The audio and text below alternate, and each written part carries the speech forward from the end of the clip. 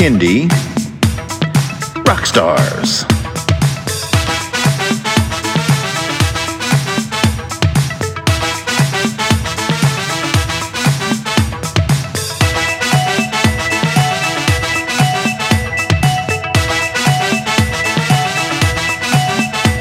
Prepare for a treat, let's meet and greet some bands and singers that are super sweet, making music that's fun for boys and girls. Help them learn about this great big world. Fun for the family, yes it's true, your kids will love it and you will too. Clap and dance and sing aloud, become a part of the Kindy crowd. These songs will make you move your feet and give your ears a great big treat. So settle in, grab your guitars, and let's get to know our Kindy Rockstars.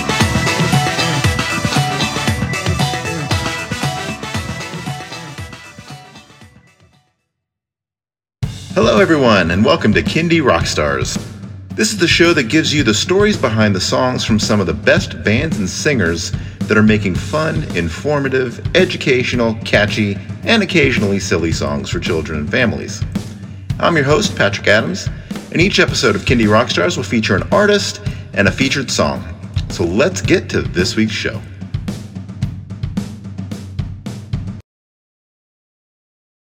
All right, everyone, welcome to Season 2 of Kindy Rockstars. And my first guest this season is Tom Weber. Tom, welcome to the show. Thank you, Patrick. Thanks for having me on board. So, Tom, how did you get into Kindy music? Well, I started off as a preschool classroom teacher. And I would play guitar for for my class. And it was just something fun to do. Never thought of this as a career. I've been doing this almost 25 years now, full time. So it just evolved out of that. I would, just do sing-alongs, like I said, with in the classroom, and we would take the kids sometimes to the, to see some grandparents and things. And it was just, again, never thought of this as a career or making money. I went into it, I think, with just to have fun. I mean, I have a mortgage and kids now, and my wife, and so that I have to pay the bills. But so I feel like it was something I was just born to do, because I didn't, it wasn't like I said, I didn't sit behind a desk and say, well, okay, I'm going to do this and this. I don't think there's any official degree for a Kindy artist. I mean, you can go into education. College, and so forth. So it was just something where it evolved out of just something having fun. And I think that was the best way, if there is a way to approach your career, is because sometimes maybe particularly in the arts, if it doesn't mushroom for you, it doesn't happen right away, you get jaded. And I was extremely fortunate to have a wife who was very supportive, 100%. When I decided to leave, being a classroom teacher, to take the plunge into Kindy music. She couldn't have been more supportive. In fact, we wrote songs together, which was a lot of fun. Had a couple of CDs. You remember those things? They're great coasters and frisbees. Frisbees now. I was playing frisbee with a CD, my first one with my kid. So that's how it really came about. As far as, the career was just something really fun to do in the class with the kids, just singing. And that kind of would sum it up. So at what point did it go from, singing with the kids in the class to, I want to put out a CD, or I want to release some songs? It really, it was not overnight. It took, I would say, a good maybe 5 years. And it was really people around me. It was my colleagues, and the feedback that you would get from the kids. A lot of people would say, hey, they're saying you'd be the next Raffi or something like that. And I said, oh, okay. So it was, people would just enjoyed what I was doing. I mean, as a kid, I guess, I worshiped at the altar of Jim Henson, like a lot of us in Sesame Street. And so we put on puppet shows. So I think very early on in my my life, I got the entertainment bug.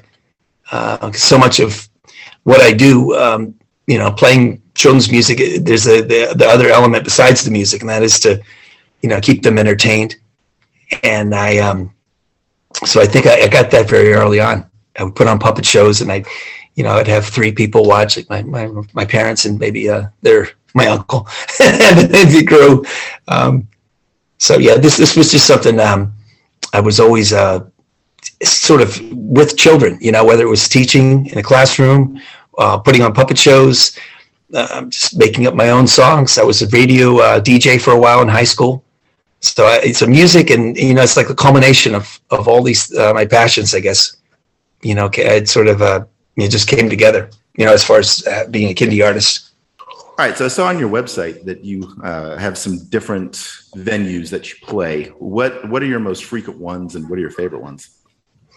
My most frequent venues that I play, and it's the reason why I can have a career as a kindie artist, would be preschools.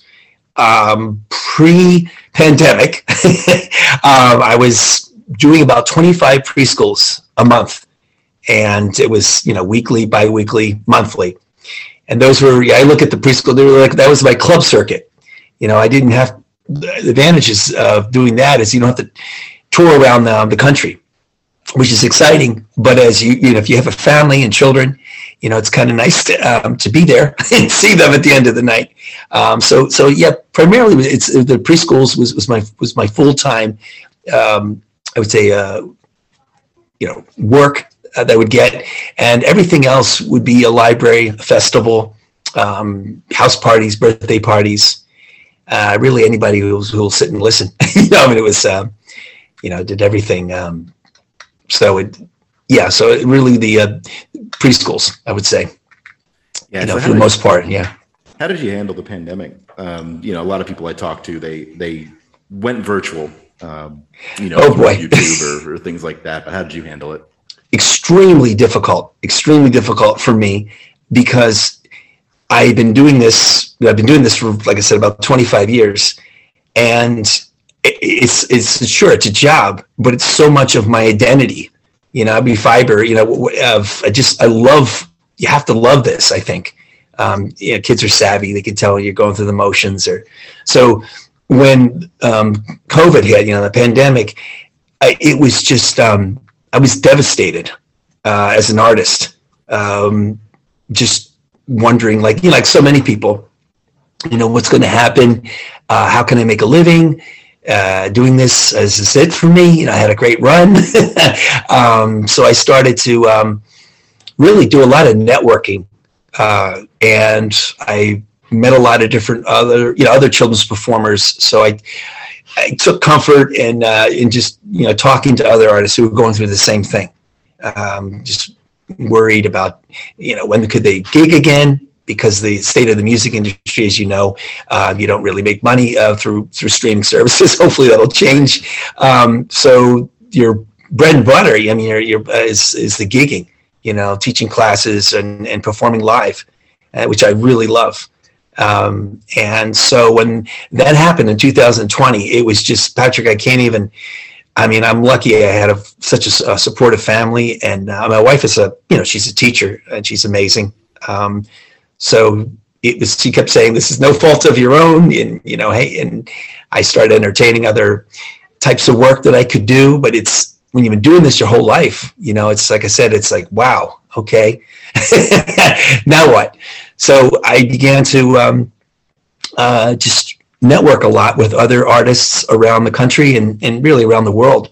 Nanny Nikki was an artist that I got to know really well. We did some work together, and in fact, we've got a single that we hope to release in the spring. Cool. Yeah, a duet. I saw your YouTube video with her. Yeah. So check that out, Nanny Nikki and Tom Weber on YouTube. Yeah.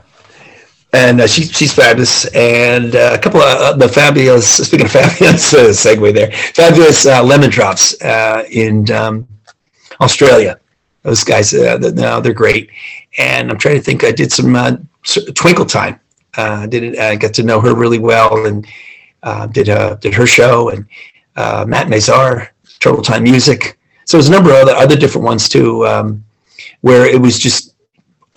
Getting to meet other artists, that's the upside. I always look for the silver lining. I consider myself an optimist, but let's be honest, when the rug's been pulled out under you like that, you got to get creative and, just try to push through it. The pandemic and what it is. But it was a real plus for me because being an artist, I think sometimes you tend to live in a bubble. So I did almost, I wouldn't say virtually no networking, but it was very little. Occasionally I'd correspond with somebody or email somebody, but it was because you're so much in your own zone, with your work. So that was a real, real plus to be able to just to connect with other artists.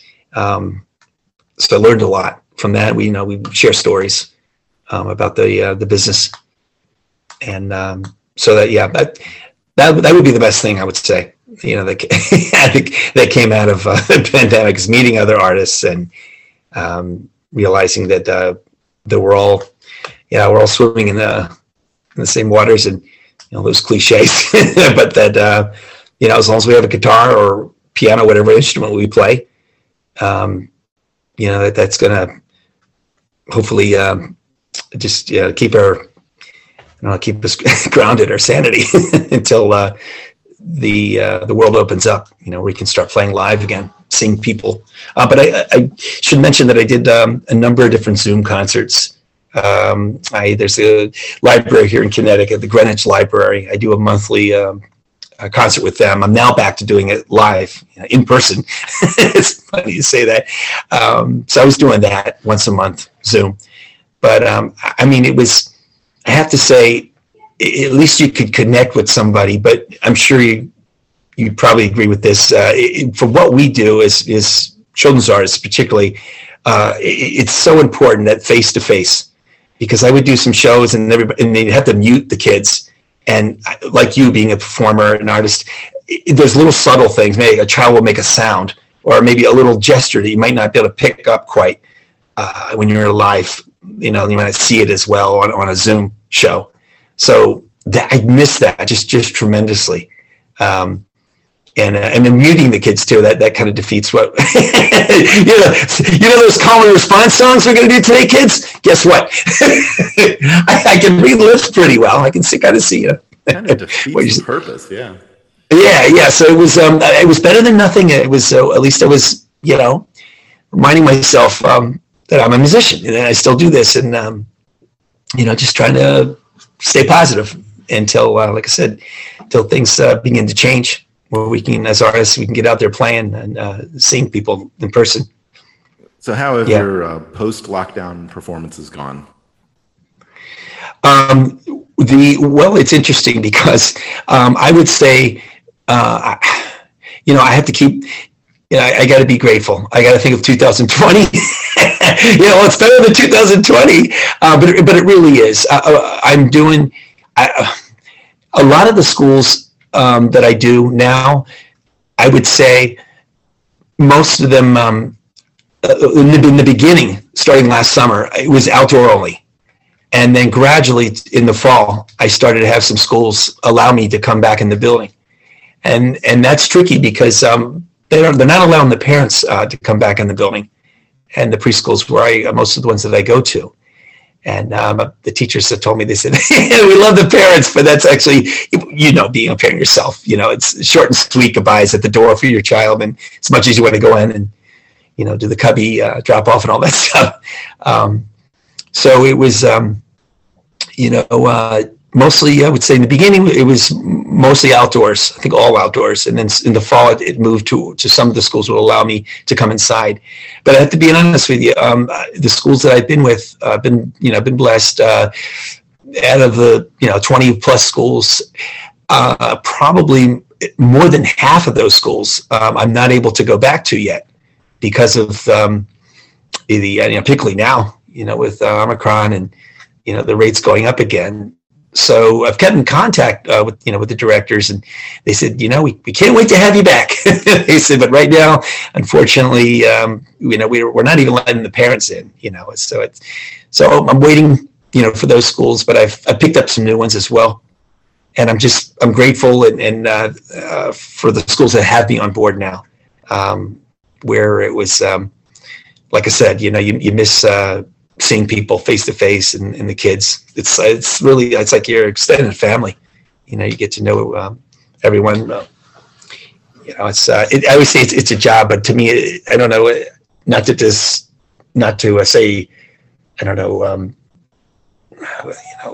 Not to say the other jobs, they're just different. I think when you're dealing with people, it's maybe a little different connection. Whereas if you're maybe be behind a desk or something, there's not a lot of interaction there. So you feel form these bonds, that being a teacher, musician, or whatever, sometimes comes along with it. Yeah. So I'm curious. So somebody's been doing this for, you said 25 years. How has it evolved for you in terms of, what you write about, what kind of songs you put out, and just the business side of it too? Yeah, I mean, there was a time, well, in the beginning when I was writing songs, just generally, I always say, for kids, it's probably food, stinky smells, and pets. And with rock, well, it's there's three things that you hear all the time, the themes, but not necessarily restricted to that. So in the beginning, the songs centered around just kind of silly stuff, and I would say over the years I've kind of evolved being a father. You look at life through a different lens, and not that I'm getting all serious in the songs, but there's definitely maybe a melancholy feel to some of the songs that wasn't there, in the beginning. And, it's just that I would say that's how I've, changed, but I never want to forget, sometimes in an effort to try new things, you forget what initially worked and what kids really responded to. And then that humor and silliness, I think, is a big part of what I do in the songs. And in the beginning it was great. It was selling CDs, out of the back of your truck, out of the back of your car, and so it was great. So I didn't record for a while. I got a little disenfranchised, a little like I don't know, but I have a friend of mine who's my producer, Steve DeMott is his name, and he's got a studio here in Connecticut, Spiritworks studio. If you guys anybody out there want to check that out, he's just a phenomenal, musician, hybrid. He does it all. He's got quite a resume too as well. So he sort of pulled me back into the recording end of it, because he said, it's sort of, I don't know, it was the example they used to use. You'd go on tour when you had a new album, to promote the new album, and I think it's kind of flipped. It's just it lets people know that you're still out there, and that you're writing, and it's not it's become like a PR, I suppose. I mean, people can sing along to your songs through streaming services and sites, but it's more, it's more that you're relevant, I think, and that you've got something musically new, to say, instead of like, well, I did something 20 years ago or 15 years ago, and the business side, or rather the way songs are done now, the way you release singles, and then eventually you put the CD, the album out. I have a friend of mine who I know, who he had said that he loved putting his the CD out, the album, and he said, but the only thing he said it seemed like in 24 hours it was like, okay, that was it. He said, whereas when I was releasing singles, it was like a little bit like people are always looking for new content, new songs, and so he said I was a little disappointed at first. Not that people totally forget about my CD or album, but yeah, so that I think the business side there has certainly changed. I mean, bands always, going back. I'll be 53, but so I'm thinking about when the bands would put out 45s first. Or you look at the way it kind of mirrors that, I guess, or 12-inch singles. It was new wave Depeche Mode. That's all my favorites. In your shows, are there particular favorites of the kids?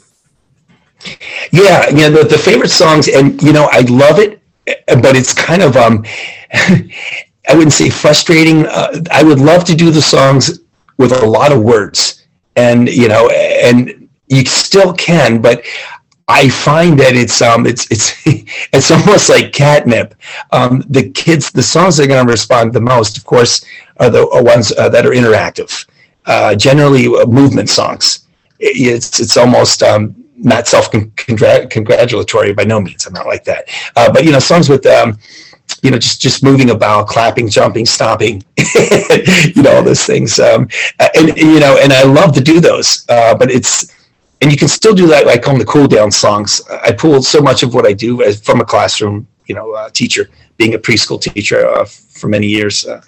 I would say, the songs that I'm doing are mostly, just a really interactive stuff. And then maybe towards the end, after the room clears out. No, just kidding. No, then I got to hear some lullabies or some quieter songs, which they do love, depending on your audience too. If you've got younger toddlers, I tend to be some more finger play type songs. And then the older kids, the 5-year-olds, the old guys, you can do a little more, maybe the call and response kind of songs are always fun.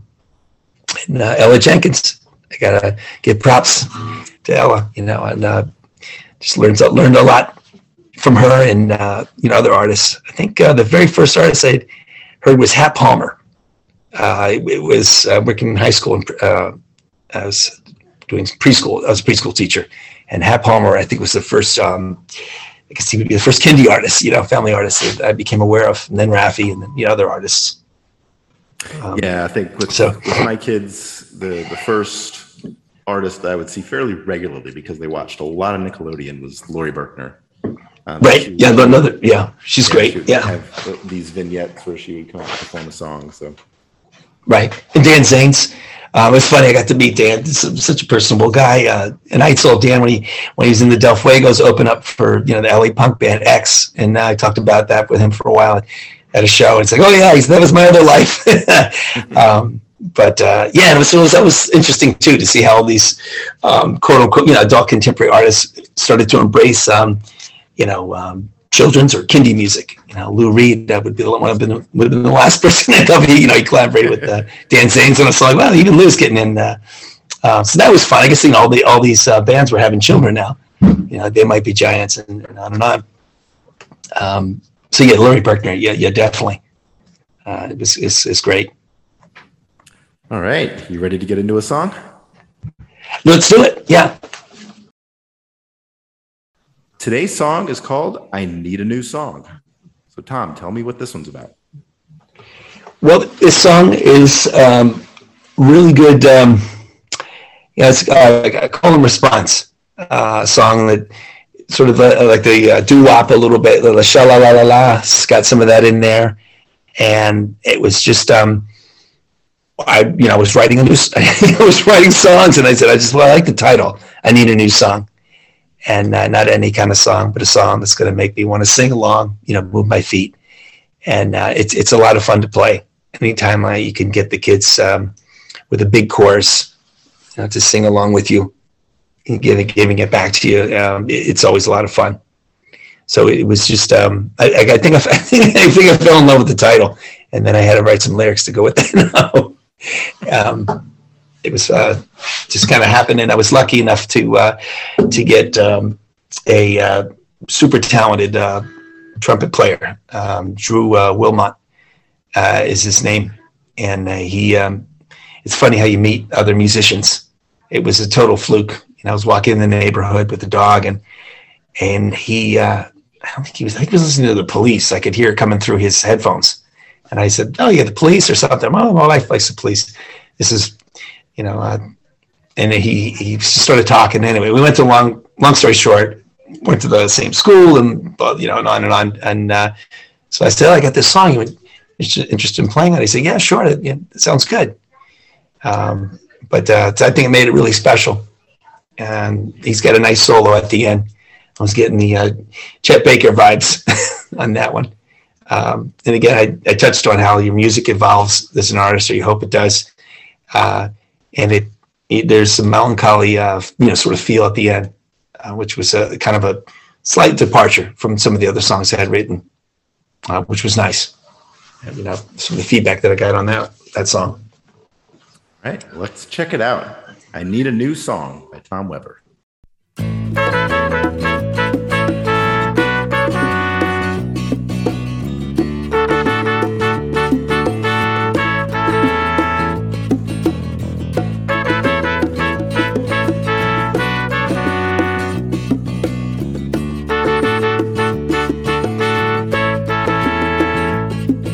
I need a new song, not any kind of song, but a song that's gonna make me sing along.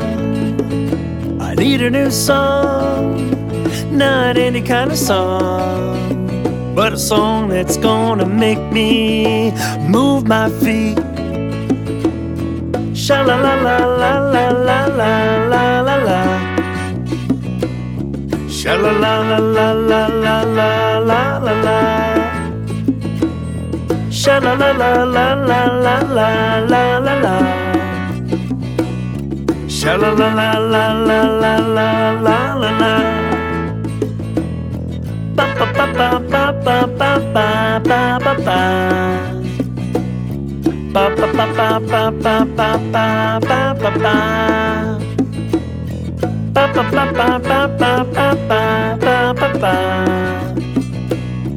Ba ba ba ba ba ba ba ba ba ba ba.